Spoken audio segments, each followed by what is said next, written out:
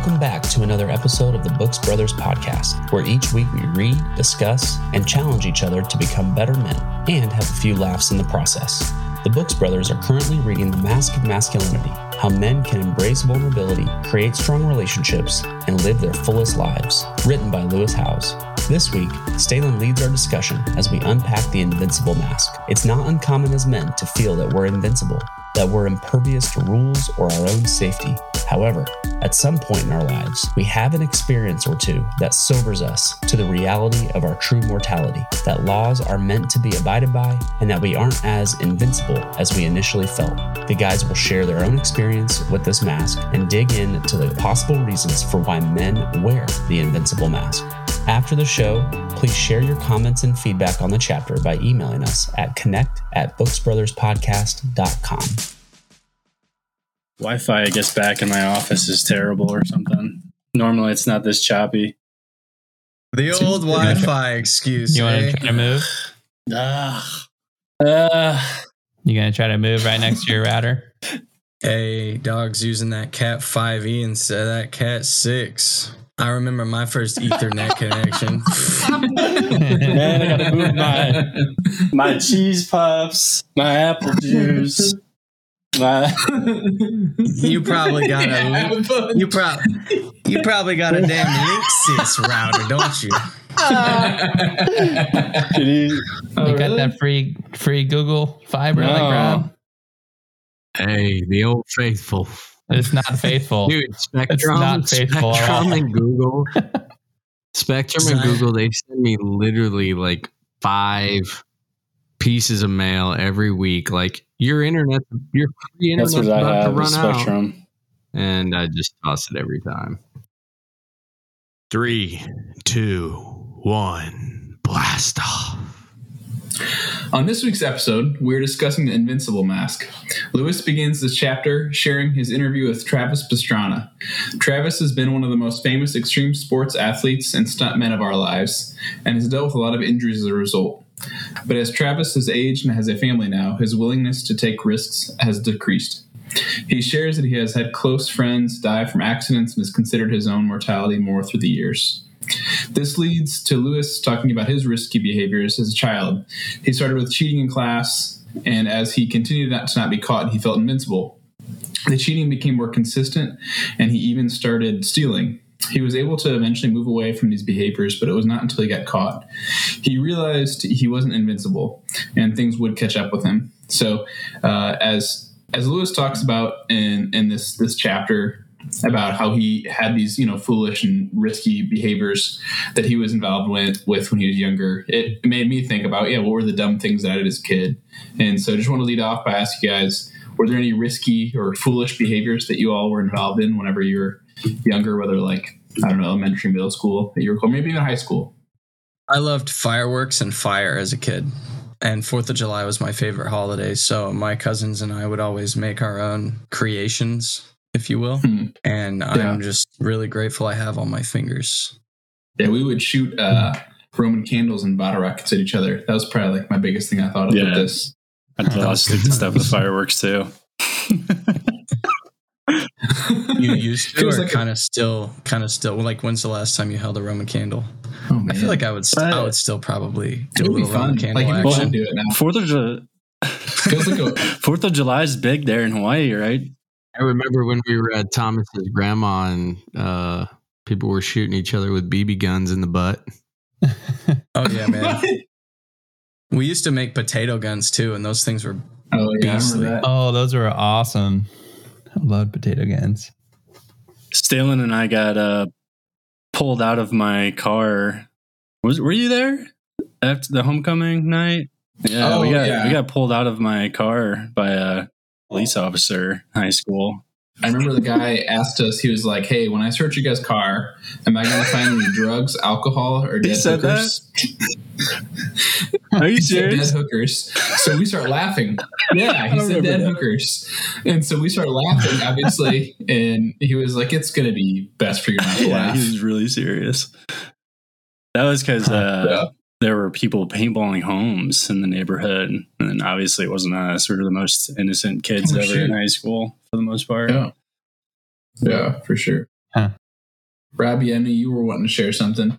Yeah, I mean, on this one, I found myself relating to this to an extent a little bit more, like as the chapter progressed. I think that I'm by no means like a Travis Pastrana where I was doing wild and crazy things as a young boy and putting myself in a ton of danger. But man, even today when I ride my bike, and certainly back when I was younger, I mean, I would ride my bike everywhere, like all around the neighborhood, to school, to the pool, wherever. And I just remember going down hills, no hands, blowing through stop signs, dodging traffic. And my parents, they'd hate to hear this, but they did not do a good job protecting my head. I actually never owned a helmet growing up and have actually never owned a helmet my entire life, which is kind of crazy because as a young boy and, as a parent and your young, 10-year-old boy is gone for 2-3 hours and he's not wearing a helmet, like I would be worried to death today. Yeah. And so I think that, I could definitely relate to that level of extreme. Certainly not as extreme as Travis Pastrana by any means, but he's talking about, almost a date with death where it's like he puts himself in super harmful positions. He opens up kind of the chapter with saying, I might not make this, but if I do, it'll be worth it. And just yesterday, I mean, on my way to the gym, I know where the cars are going to stop. I know where the stop signs are. And if I time it just right, I can blow right through them without having to stop myself. And I did that yesterday because I saw every car come to a stop and I knew that I was moving at a speed that none of them, they were going to turn right or go straight. And I was going the other direction. So I knew I was going to be good. But just taking those risks, I think, certainly becoming a married man, like they're not worth taking, but I continue to take them. And Stalen, I know you asked this about being younger or when, we're in middle school, high school, whatever, but I was reflecting on it as an adult today. So I text and drive. I hate to admit it, but you gotta quit that, dog. Doing that. We need to get a helmet for you for the car and the bike, dude. I know. Being honest, like I don't think everybody has probably never texted and drove. No, I popped a couple tires once. Yeah. Well, Thomas, you ride a motorcycle, so you're less likely to get away with it. But I find myself doing it, or I'll be driving and I'll look over and I'll see somebody doing it themselves. And I'm like, how dare you? Like, why would you put yourself or me at risk? Put your eyes on the road. And then literally 15 minutes later, I'm doing the exact same thing. And I'm like, man, I can't be doing that, And I've even had talks with Marianne about like, hey, we need to do better about not texting and driving and not putting ourselves at risk because like, yeah, I mean, I would feel terrible if something happened, if I caused something. And yeah, there's been unfortunate things where like I've ran into a pothole because I'm not paying attention, and then I get a flat tire like literally seconds later, and I'm like, God, Dang. Rob, you need Asian American car insurance. Hey, you guys ever have somebody throw a banana peel or a turtle shell at you out the window? That is rough. That is the most dangerous thing. I mean, even if you're not texting, it's easy to get distracted in the car. I found myself talking in the car, and even that is one of those things where like I'll forget where I'm going or something because I'm talking to somebody, right? Even if it's just hands-free on the phone, whatever. Yeah. So there's a bunch of different ways you can get distracted. Remember when we used to longboard all around Springfield, Matt, like at 1 a.m? Yeah, that's what this chapter kind of reminded me of. That was awesome. I loved longboarding. Like I remember one time we went down this big hill and either forgot or didn't realize there were railroad tracks at the bottom. And a skateboard wheel fits like perfectly in the space between the road and the railroad track. And we were going so fast that we we were able to go over them, but we did a lot of that kind of stuff. You had a really bad longboarding accident, didn't you? Yeah, I got road rash pretty bad one summer. I was on like a county road somewhere without a whole lot of traffic and stuff, so it was kind of like a safer place to bomb hills, but I wasn't used to doing that, and my board wasn't set up right, and my skills really weren't where they should have been, and I had gloves and helmet on, luckily, but I cracked my helmet, and I ripped through one of my gloves. I remember teaching you how to longboard freshman year. That was fun. You were so awkward. You taught me how to do everything, man. You're the Mr. Miyagi. As a kid, I definitely had some of that invincible mask going on, but not to the extent that this chapter was talking about. Yeah. I was always scared of getting hurt or like breaking a bone. I'm thankful that my parents actually did force me to wear a helmet because I skateboarded a lot just in the front of my house, or we would go to skate parks every once in a while. But I remember there was this one time my neighbor had a rail, like a round rail for skateboarding on, and my feet slipped backwards so that my shins hit the rail and my face just went straight into the concrete. Oh. And I was wearing a helmet for sure, but if I was not, I probably would have been in the emergency room. It was a really hard shin slide. Oh man! Oh yeah, is that what they call this trick? Rough. Backside fakie shin slide. Surprise, surprise. I remember, and this is just very dumb, and it it sounds very awful kind of looking back. But when I was in middle school, I think I don't think this was with you, but feel free to jump in if it was. But we would throw like Twinkies at cars, like cars driving like 35 miles an hour. And not me. I would never do that. I mean, it's dangerous. It's really dumb. And I remember just doing it just a couple times. It was one of those things like, man, I think that like, that's like an example of just like kids just like doing dumb stuff, not realizing consequences. That's kind of like what Lewis is talking about, where it's like, yeah, you just do this thing, you don't realize the consequence. And I remember, it just takes like one time, a car stopping and like laying into you, screaming into you. And it's like, okay, that's dumb. But yeah, you guys ever put aluminum foil and toilet bowl cleaner inside of a 2-liter bottle? No. Yeah, me neither. No. I never did that. You guys ever put poop on a doorstep and light it on fire? Oh gosh! Hey, remember poop dollar? You guys ever do poop dollar? I wish Garrett was here for Garrett to share the story. No, I remember. Everybody's invincible till they get pink eye, right?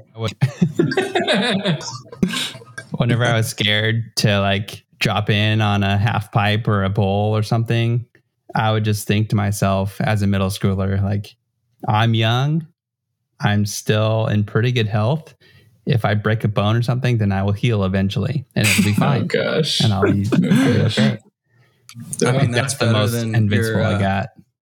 Yeah, that's better than your other friends that already did it, saying you're a wiener for not having the balls to drop in. Yeah. That's funny. I mean, honestly, that has a lot to do with respect when you're a kid. If you don't want to do something because you're scared, like, oh, come on, man. Like, everybody's going to judge that. Yeah. Let's take a quick break for a word from our sponsors. You've been in a car accident again. You need car insurance that truly understands your unique needs as an Asian American driver. Look no further. Asian American Car Insurance is here to provide you with the coverage and support you deserve. I've tried other insurance companies, but Asian American Car Insurance gets me. They know the challenges we face on the road and offer tailored solutions. Our team of experts is fluent in your language, just English, and culture, making it easier to get the help you need when you need it. I feel valued and respected as a customer. They even sent me a bag of rice when I signed up. Accidents happen, but with Asian American Car Insurance, you're in good hands that use chopsticks. We'll guide you through the process, ensuring you receive the support and compensation you deserve. Fortune cookie included. Protect your loved ones and your vehicle with the insurance that understands you. Choose Asian American car insurance today. The insurance that will have you smiling like those little Buddha statues.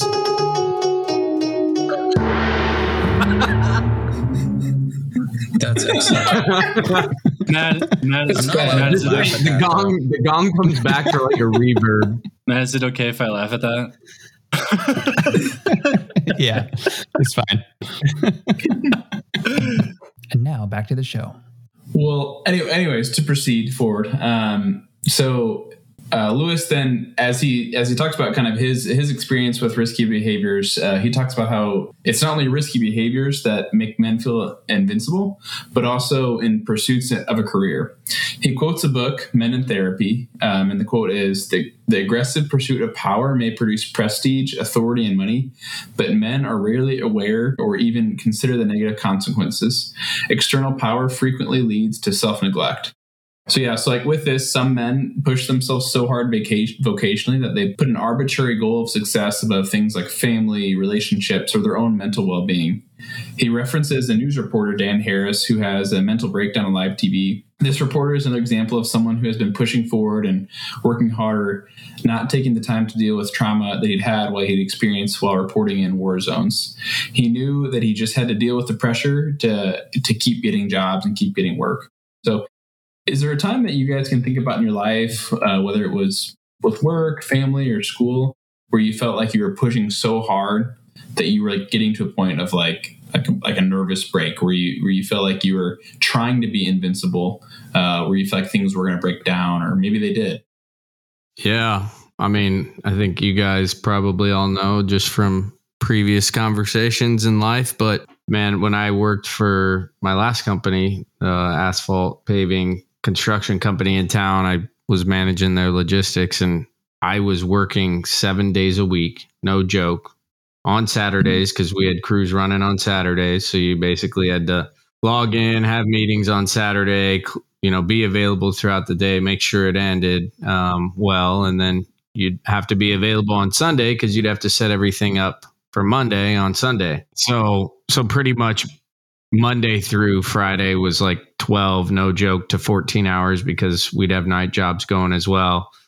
And then between Saturday and Sunday, it'd be like another 10 hours. So, I mean, it averaged out to be about, no joke, 70 to 80 hours a week. And it wasn't necessarily by any means a level of like, I want this power or I want the title or anything like that. It was just more or less like I wanted to do my job. We were a family-owned construction asphalt company, and I just wanted to help the business succeed. And with that came a lot of sacrifice and a lot of time. And you kind of got the cooler or the colder months off during the winter, but you really made up for it during the summer months and the spring and the fall. So I can relate to this a lot. I mean, I had never really experienced anxiety before until this job, because literally I could not escape my phone. I couldn't escape work. I was constantly thinking about it. I would be driving home to see my family, and the first thing that I would do before I'd even hug my niece or nephew or say hi to my parents is I would go and plug my laptop in, because it might have been dying on the drive in. And so I wanted to make sure that I could button up work so that I could actually be in a good mental space, both physically, I guess, and mentally, to like be available to my family as much as I could. And so many of the times I wasn't, and that affected my relationship that I was in with Marianne. And obviously, I wanted to be more available and take care of myself. And I ultimately left the job because I knew that I couldn't carry on, and I didn't want to live like that. I remember taking a trip to Utah with my dad, and I was on the side of Bryce Canyon under a full moon fighting for Wi-Fi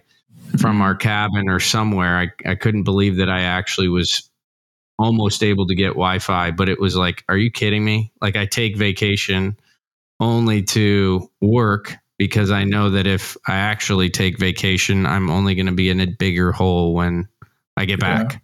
So it was like, how do I alleviate it while still trying to be available to the business? It just was a very, very unhealthy way to live.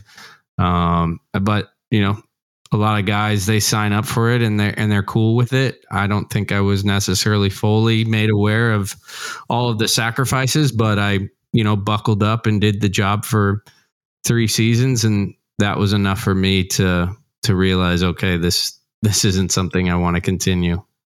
Yeah. So wait, how long was it that busy, Rob? So it would be pretty much full steam for 8 to 9 months of the year. Dang. Was that like when you were in Utah there, was that like the turning point, like that moment, or was there something you recall that like happened that like you're like, okay, I'm done with this? Man, I'd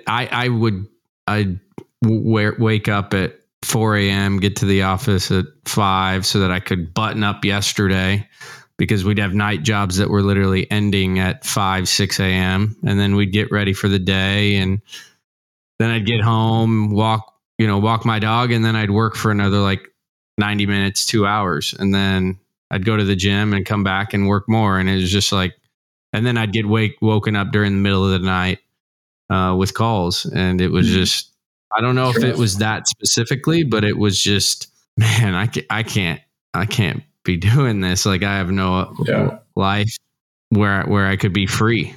Yeah. And Lewis talks about some freedoms that are given by when we take off the Invincible mask. And one of them is true permission to just be and not constantly do. I could not just be.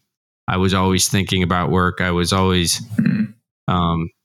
checking the app that we were using, checking emails. It was a never ending cycle. And I couldn't be free because it had such a grip on me. And I knew that I couldn't bring that into an engagement or a marriage. And so I knew that I had to make the healthy sacrifice, which was to leave, a good job, ultimately, a good opportunity, and be more available with a work-life balance. Yeah. Thanks for sharing, Rob. Yeah. That's tough. That's not a fun way to live your life, in my experience. And I'm proud of you for getting out of that. Yeah, and they made it sexy too, where it's like they give you a work vehicle and they pay for your phone and they pay for your gasoline. I didn't pay for gasoline for 3 years. Yeah. And they do all of these things too. Did you get overtime? No, but that was the thing. It's like it kind of evened out with the winter months being a little bit slower. But that's kind of what it's, construction asphalt. So like people aren't going to be driving their Toyota Camry onto a job site, like they need trucks that guys can move with lights on them and whatnot. And so, they make it a little sexier by giving you all of these perks and trying to offset some of your financial costs or your personal costs, knowing that you're giving so much of yourself and your time. Yeah. Can I throw in a little personal experience as it pertains to construction as well? Yes. I feel like throughout the last 10 years of my career, it's kind of been eye-opening, because in construction, I've been in the field a lot, probably more than half of the time I've been out of college. I've been in the field actually doing like on construction jobs in one way or another. But I have seen a pretty common theme, and the industry, like a lot of industries, are kind of bifurcated demographically right now, where it's a lot of guys that are getting close to retirement in their 50s and 60s. And then there's a lot of guys coming into it. So like, I feel like I'm lucky to have seen a lot of the things that I didn't want later in my career early, because I'm seeing a lot of these guys later in their career in the field.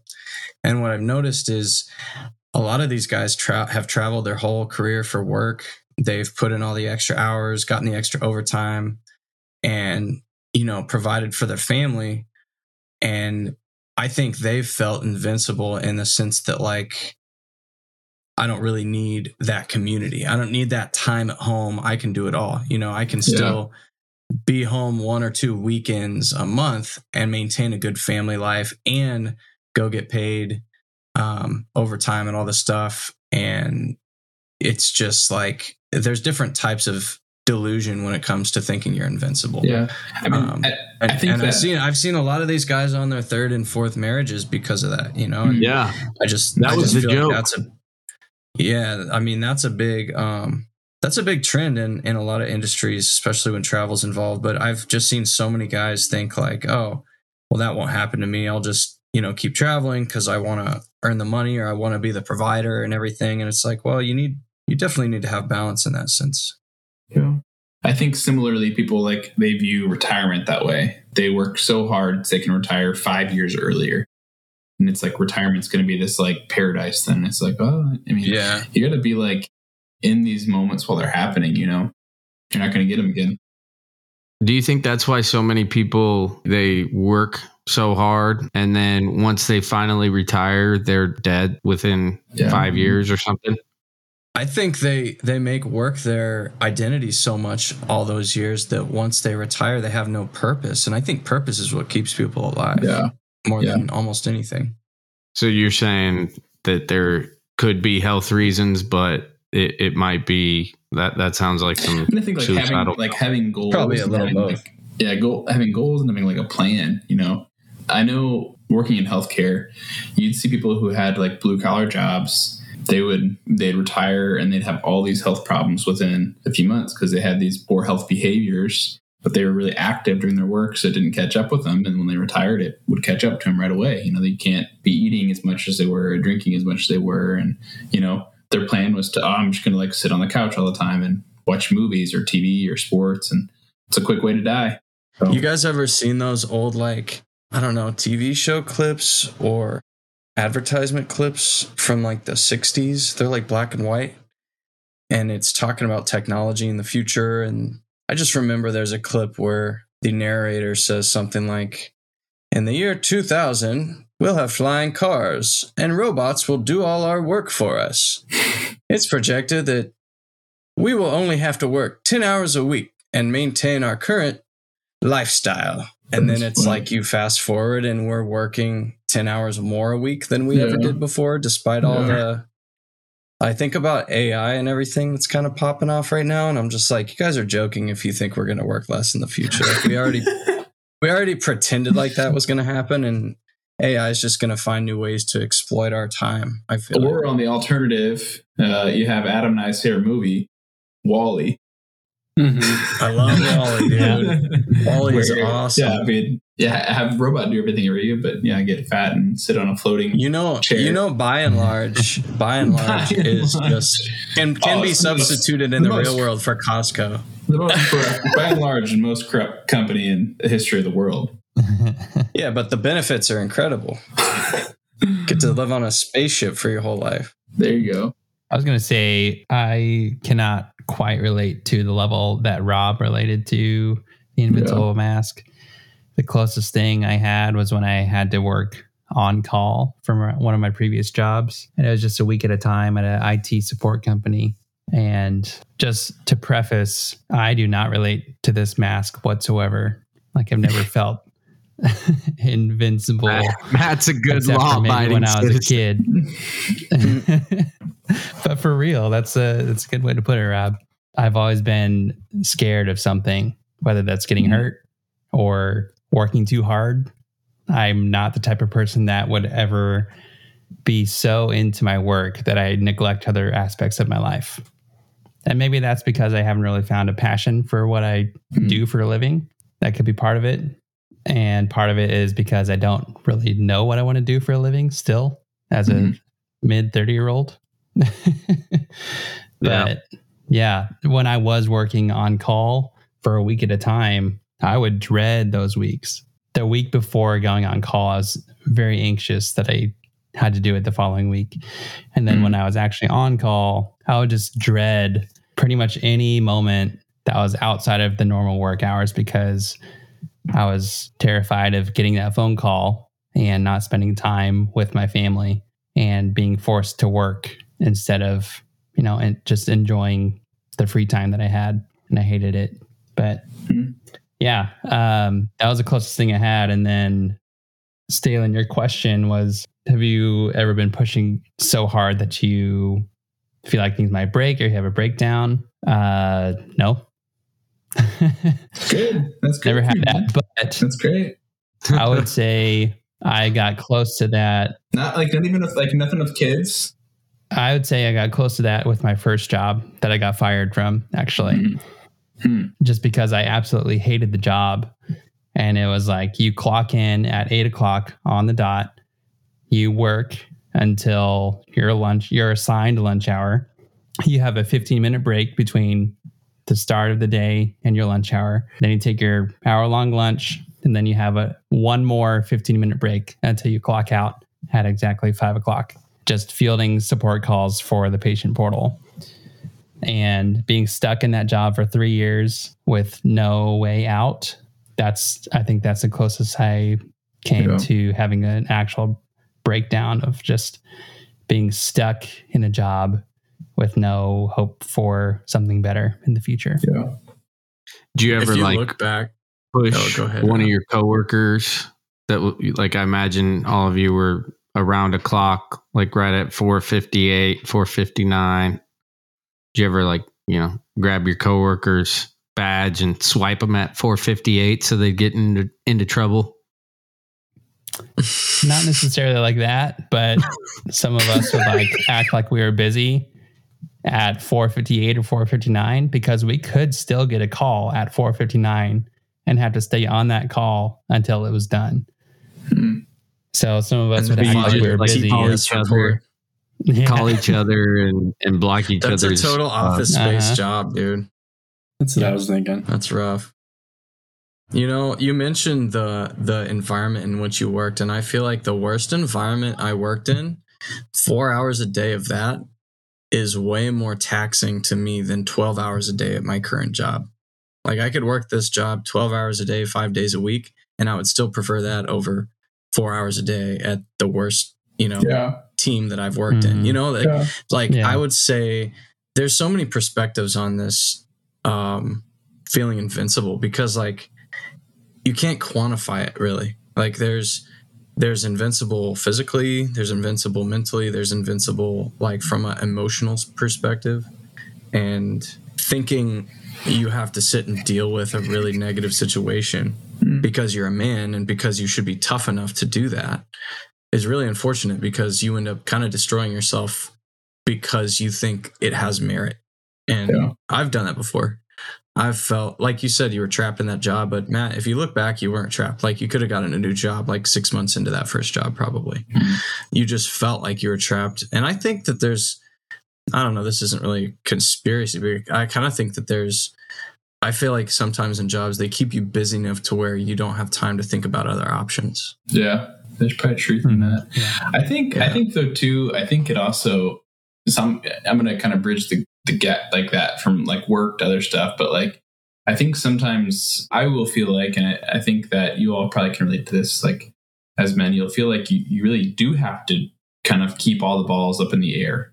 You have to kind of keep the juggling act going at times of, keeping life moving forward, whenever we had Daphne, beautiful time. This is earlier this summer, our AC went out that weekend, while we were at the hospital. Oh, man, that was rough, I bet. And so in Phoenix, I think it was 1:15. And thankfully my mother-in-law had been in town. And so we were able to find out that our AC went out while we were at the hospital still with Daphne. And so I started basically trying to get this problem solved. And so we found out about this probably about 12 hours before, Ruth wasn't actively laboring. So it was probably more 12 hours, but we're at the hospital, but we found out this problem. And so I started making phone calls and stuff. And we ended up being at the hospital for 3.5, 4 days, something like that. And we were about 30 minutes away from our house. And I think I made 2 or 3 separate trips home to meet AC people, when my daughter was being born. And there was just having those problems fixing it. And to compound upon this, my grandfather had passed away a couple days before Daphne was born, a week before. And I remember getting to the hospital. It was the night that later in the day after she'd been born. And I remember just just weeping, just being so pushed to the edge of what I felt I had the capacity to do. And I felt I had to do these things. So I had to fix the AC. I had to be there for my wife. I had to be there for my daughter. I had to be a good I had to be a good son to my dad, who had just lost his dad. And I remember my wife being super supportive, and I remember her mother-in-law being really supportive. And I was able to kind of like get things like calm down and just really enjoy the moment with our daughter and stuff. But I recall it was like a couple days later, I talked to my neighbor, and he was like, "Why did you not call me?" He was like, "I could have gone to your house. Like, you didn't have to come back and forth to your house." And I think sometimes that's for me where like the Invincible mask is like, I feel like I have to do all the things, you know? Yeah. I feel like I have to be the man and step up and endure things that never ask for help. Yeah. I think sometimes it's just asking for help, you know? So that's a huge one. I didn't even think of that. That is that's true for me too. Yeah. We just had like a communication style thing at work, and we kind of learned about like 4 different communication styles, like dominant, expressive, amiable, and analytical. And the guy leading it was basically talking about like, I'm a dominant, so it's like an achiever, like somebody that really wants to like get things done. And he was saying basically how you can really get underneath a dominant skin if you say, "Oh, like, do you want me to ask somebody else to do this?" And like a dominant will be like, no, I got it. Like, we don't need anybody's help. And like, I struggle with that, where it's, to your point, Stalen, it's like you probably felt like, no, I need, when it's a different situation. It's a lot of life stuff, not work stuff. But it's the same. No, like this is, I got to do this. I gotta be there. This is something I have to take care of. Yeah. Liz, you got anything at all with the Invincible in general? Yeah, I have a lot. I just am kind of having a hard time for some reason getting it all out, but you're good, man. Yeah, I mean, a lot. I don't even know where to begin, to be honest. Yeah, I mean, risky behavior? No. Yeah, hey. No, I mean, I always bring up FedEx, but it's like, you know, I would call my dad at night and be like, "Oh yeah, nobody else is going out and I'm staying out." He'd be like, "Bullets go through muscle too, son." And I'd be like, "Yeah, whatever." Not me. It's like, oh gosh. I don't know. I just, I get like very hyper focused on a cause, and I definitely will run myself into the ground if I believe in it enough. Yeah. And it's like sometimes I can justify it in my head to just push myself way too far. I can relate to this guy in this book who's got PTSD, obviously, because he meditates a lot, and I do too. Yeah. It's extremely helpful. The reporter, right? Mm-hmm. Yeah. That's how I deal with mine too. It's not perfect, but it does help a lot. When did you start meditating? I started meditating. I mean, I started doing like 5-minute guided body scan meditations, I think, just prior to starting at FedEx. And then like when I would be out on the road, I would take like, we didn't get many breaks, but sometimes I didn't even take one, but we just didn't have time. But I would try to, and I would do like a 10-minute, I literally would lay down in the back of my truck and do like a 10-minute guided body scan with the Calm app. And like, it just kind of helped me release some of the stress and tension that, and then I could finish my route or whatever and, chug a shake or whatever. But, whenever I pushed myself hard with that job, and, it led to me eventually succumbing from that ego of nobody's, like the ego of like nobody can mess with me. I'm Hercules. That's what everybody called me. Everybody was awesome. I miss all those guys, but it's like I'm Hercules. Like nobody's gonna mess with me. And then it's like just one night, like a particular incident just really got to me. And then the next day at the gym, I dropped a barbell on my head the first time in my entire life. I mean, I have a master's degree in exercise, blah, blah, blah. I mean, I was like, before that, I was like, that's not something that someone with my background would ever do, not like to be high ego. It's just like, that doesn't happen, and it's just, I was just so fight or flight, like, and I just kind of got addicted to that feeling, I think. I still kind of struggle with that. So anyway, then whenever that happened, I, was on medical leave, trying to go back, literally like have a concussion that's like, I can't even I can't tolerate light, sound, and yet I still tried to go back. I did. I loved that job, but yeah, it's like, why? Like I'm driving around. I remember the first, I did that on a Wednesday. I went back to work on the following Monday, and I'm driving around at night, mind you, in the city. And I just remember the headlights looking like feeling like laser beams straight to my skull.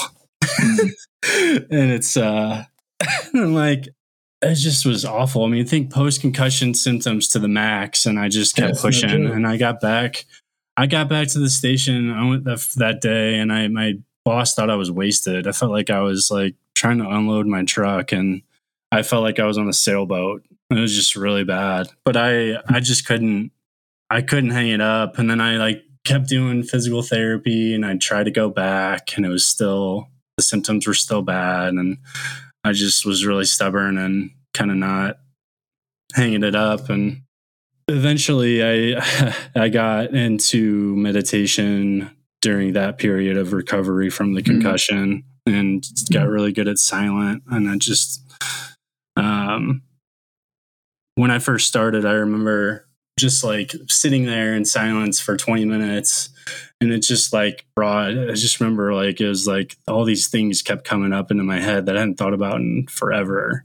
But it was like an emotional release of like all this stuff that was like, oh, that's why I do that. Huh. That's why I do that. And then I'd pair it with therapy. And I'm like, hey, I thought about this the last time. And, and it's not like, yeah. So I don't know. It helps you with emotional regulation for sure. But yeah, long story is that's like a prime example of me in work definitely wearing that mask. I can't think of a better example. And I've done that.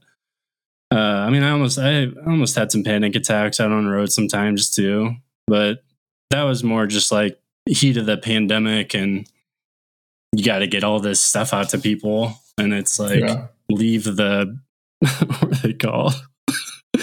Leave the, what were they called? Shoot. We would joke about them.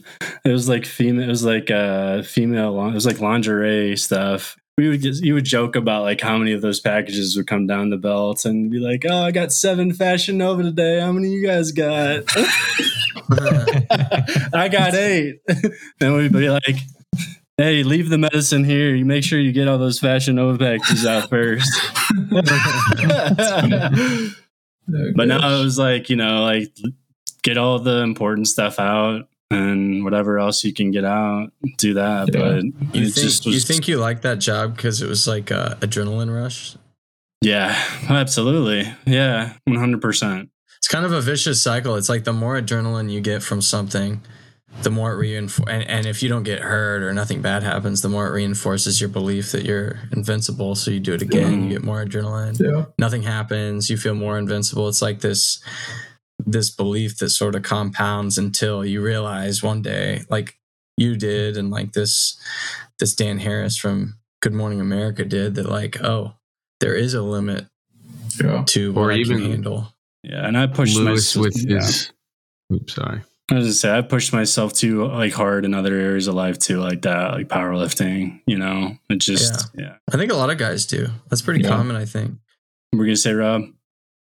I was just going to say, yeah, or even Lewis with his stealing, where he was like getting away with, little knickknacks, petty stuff. And then he steals a farmer's like money for fertilizing his crops. And he had the realization like, oh my gosh, like I took the money that this guy was going to use to like help his farm.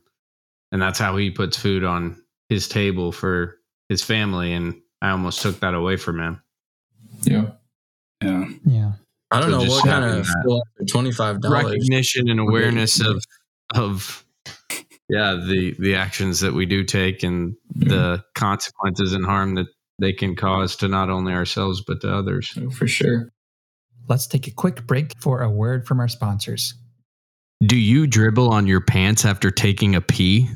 Is it causing anxiety, especially in the workplace setting whenever you have to give a presentation shortly thereafter? You can only hold your hand or that notepad there for so long. Now introducing Dribble Pad. Dribble Pad is a manly pad that soaks all residual leakage caused by hurrying, carelessness, and old age. Pee with confidence with Dribble Pad. Dribble Pad. We've got your front side covered. Oh my gosh. Because blowout booty bag and burp up towel had, both ends covered. We've got your front side covered with Dribble Pad. Can we change the name to Wiener Bib?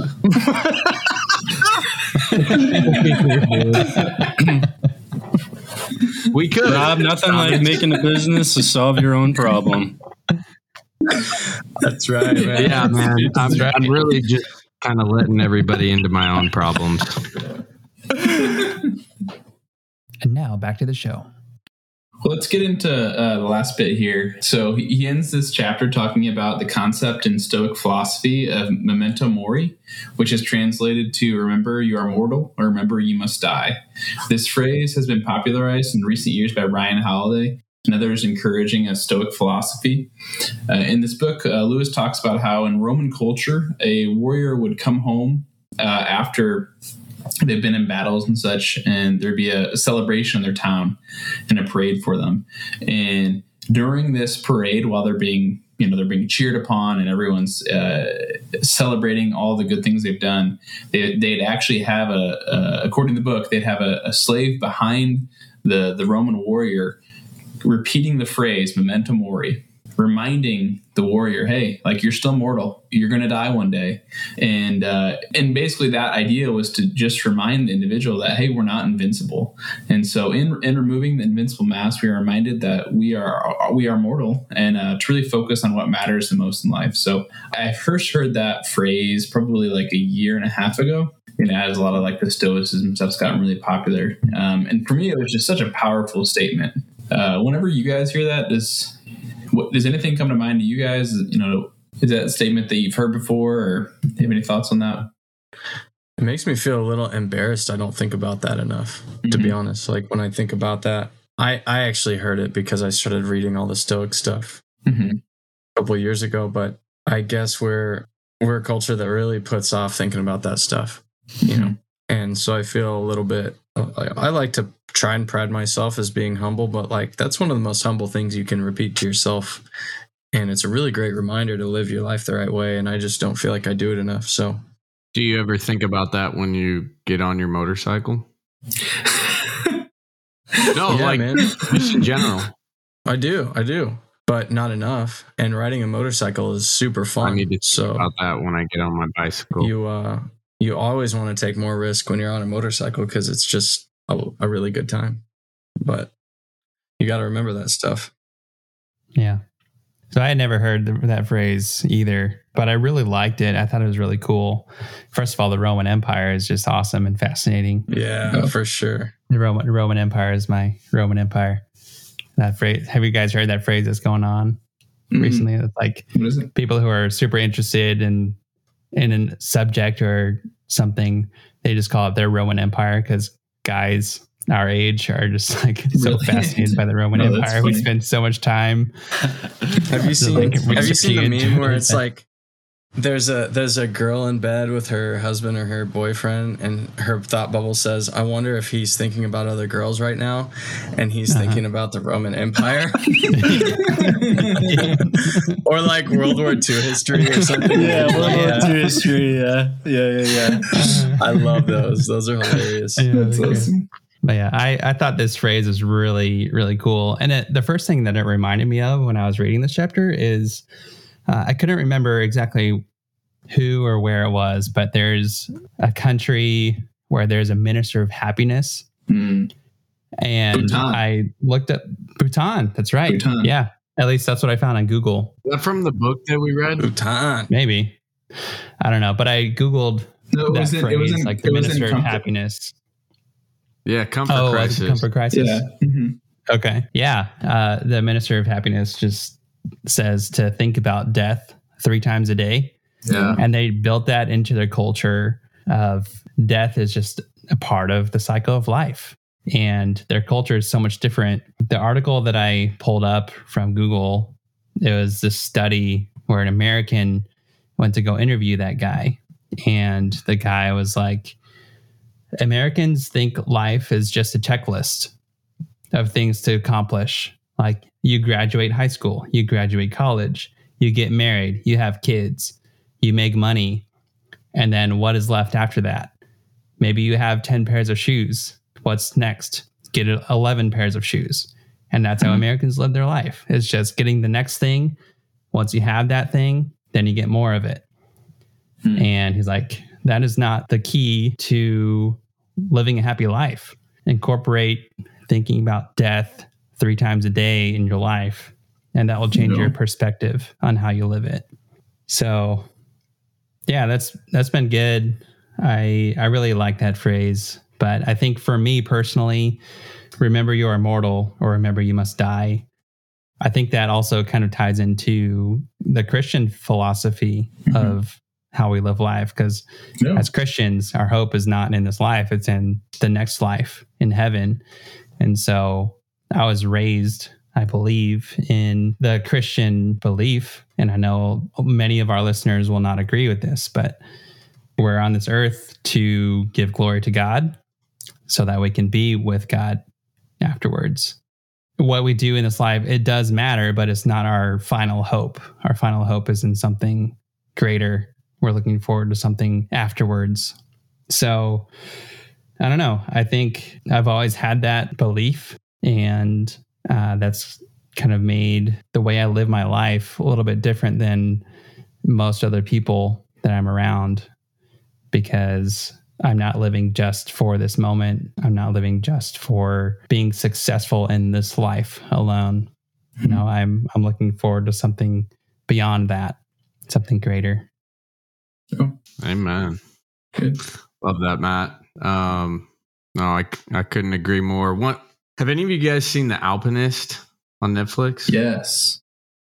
So that's like one of the craziest documentaries that I've ever seen. So it pretty much starts out with Alex Honnold. He's the rock climber, free solo guy from the Free Solo documentary. And they're basically like, hey, who's catching your eye? And to Alex Honnold. And he's like, this guy, Marc-Andre Leclerc, who is the focal point of The Alpinist. And so Alex Honnold, he'll go up to a rock face and he'll study it. He'll do it with ropes. He's going to know every single finger placement and when and where he's going to, climb this wall. So he rehearses it, and then he does it with no rope, no nothing. So super badass.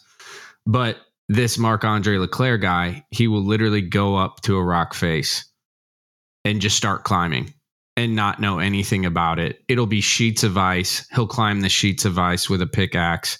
Doesn't know how sturdy the ice is. I mean, this guy makes Alex Honnold look like a little baby. And he does. And it's super powerful. I mean, for anybody that hasn't watched it, it's unfortunate because he does end up dying at the end of it because a blizzard comes and gets him.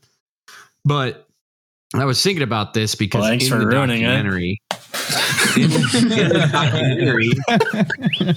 In the documentary, he basically says, like, I would not to do anything else is death itself.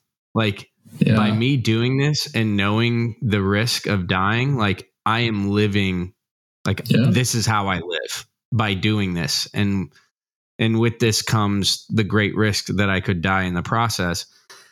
And I was thinking about this, and I'm curious what your guys' thoughts are, because obviously he thought about death a lot, but I'm almost wondering if he put like an idol into invincibility, or how invincible he was, to where he could just talk the talk of like, yeah, I know I'm going to die, but you almost wonder in those last moments, like, did he really did he really not care about dying? And did he have like an aha moment in those final moments? Ooh, that was way easier to say that than not. And that he put too much stock into like, yeah, death, it can happen. It's fine. I'm living right now.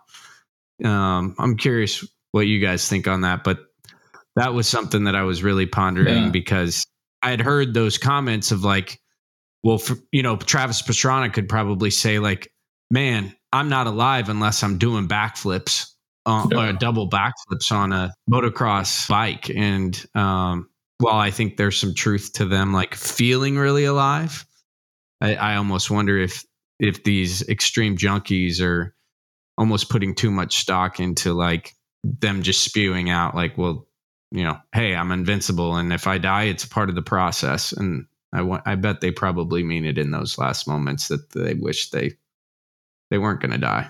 I feel like there's got to be layers to it. And obviously, like, that's not who I am.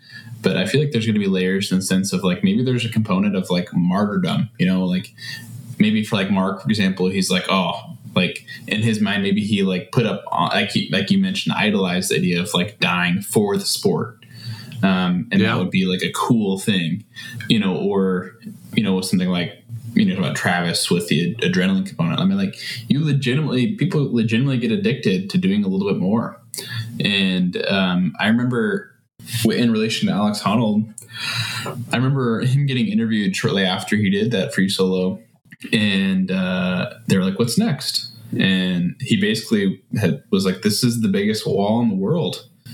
I free soloed the biggest wall in the world. And so I remember a lot of the people at the time talking about like, oh, like, is he going to do like more dump, because like you always want to do a little more.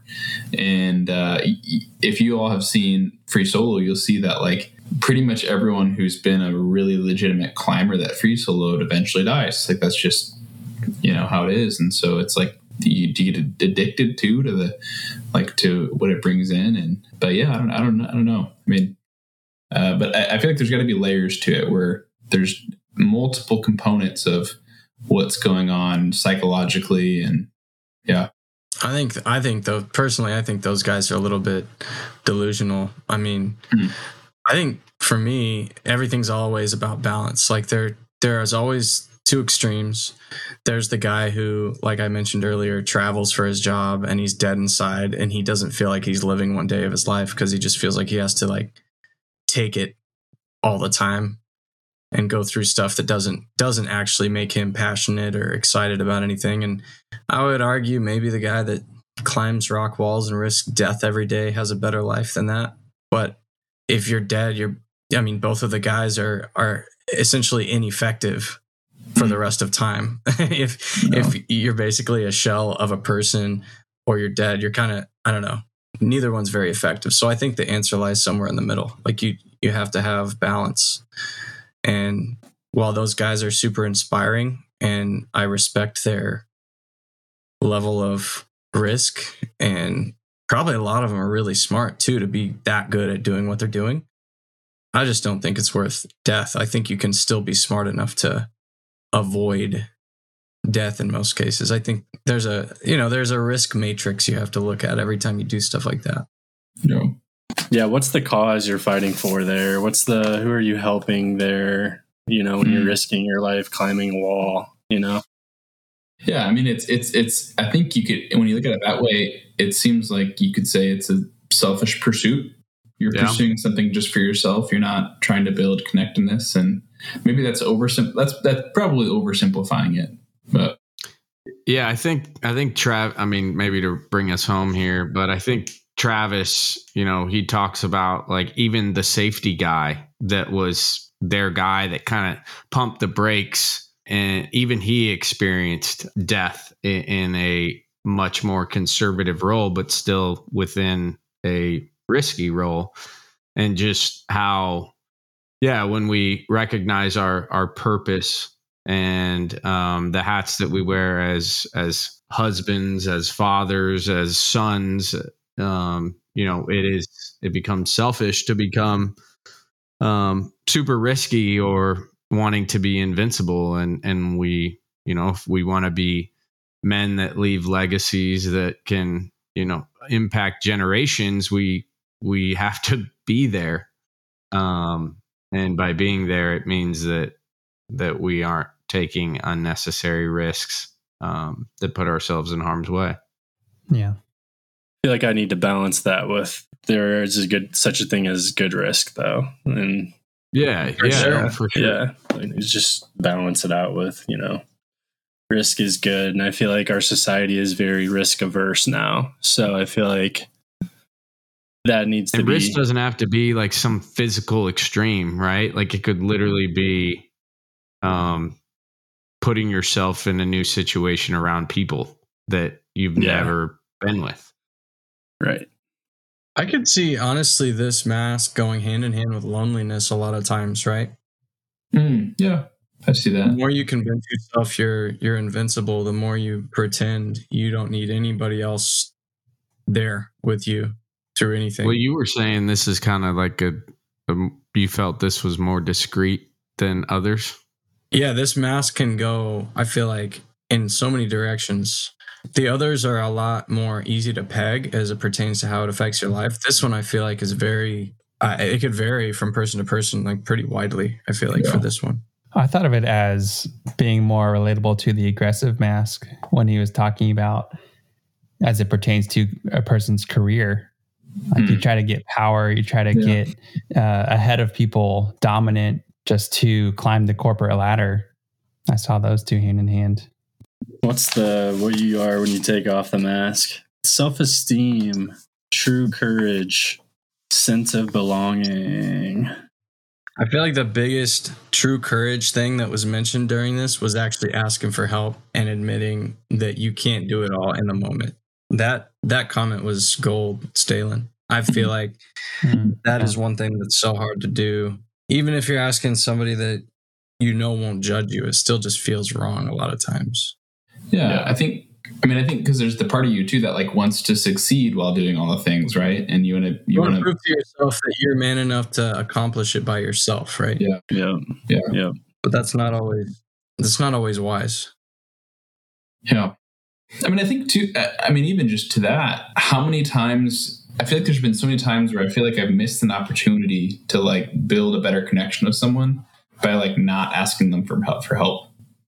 I know like we have some friends that I feel like they're always great in offering help. And I don't feel like we take them up on that very often. And like with me traveling a lot right now, I've really encouraged Ruth, like, hey, reach out to them. Like they want to support us, they care for us. And that's us, like, like let people serve you like that. It's good for them. It helps build them up. So let people help you. That wraps up our episode for the Books Brothers podcast. Next week, the bros will review and discuss the 8th mask, the know-it-all mask, pages 175 to 194. If you haven't yet, buy or borrow The Mask of Masculinity, How Men Can Embrace Vulnerability, Create Strong Relationships, and Live Their Fullest Lives by Lewis Howes, and read along with us. Thanks for joining us for this week's episode. Please subscribe and give us a review. We would really appreciate it. Also, please consider sharing this podcast with a friend or family member who you'd think would get something out of it. Finally, we'd love to hear from you. If you were challenged by our conversation or have any questions or feedback, email us at connect@booksbrotherspodcast.com. Thanks again, and we'll see you next week. Until then, read, reflect, and connect.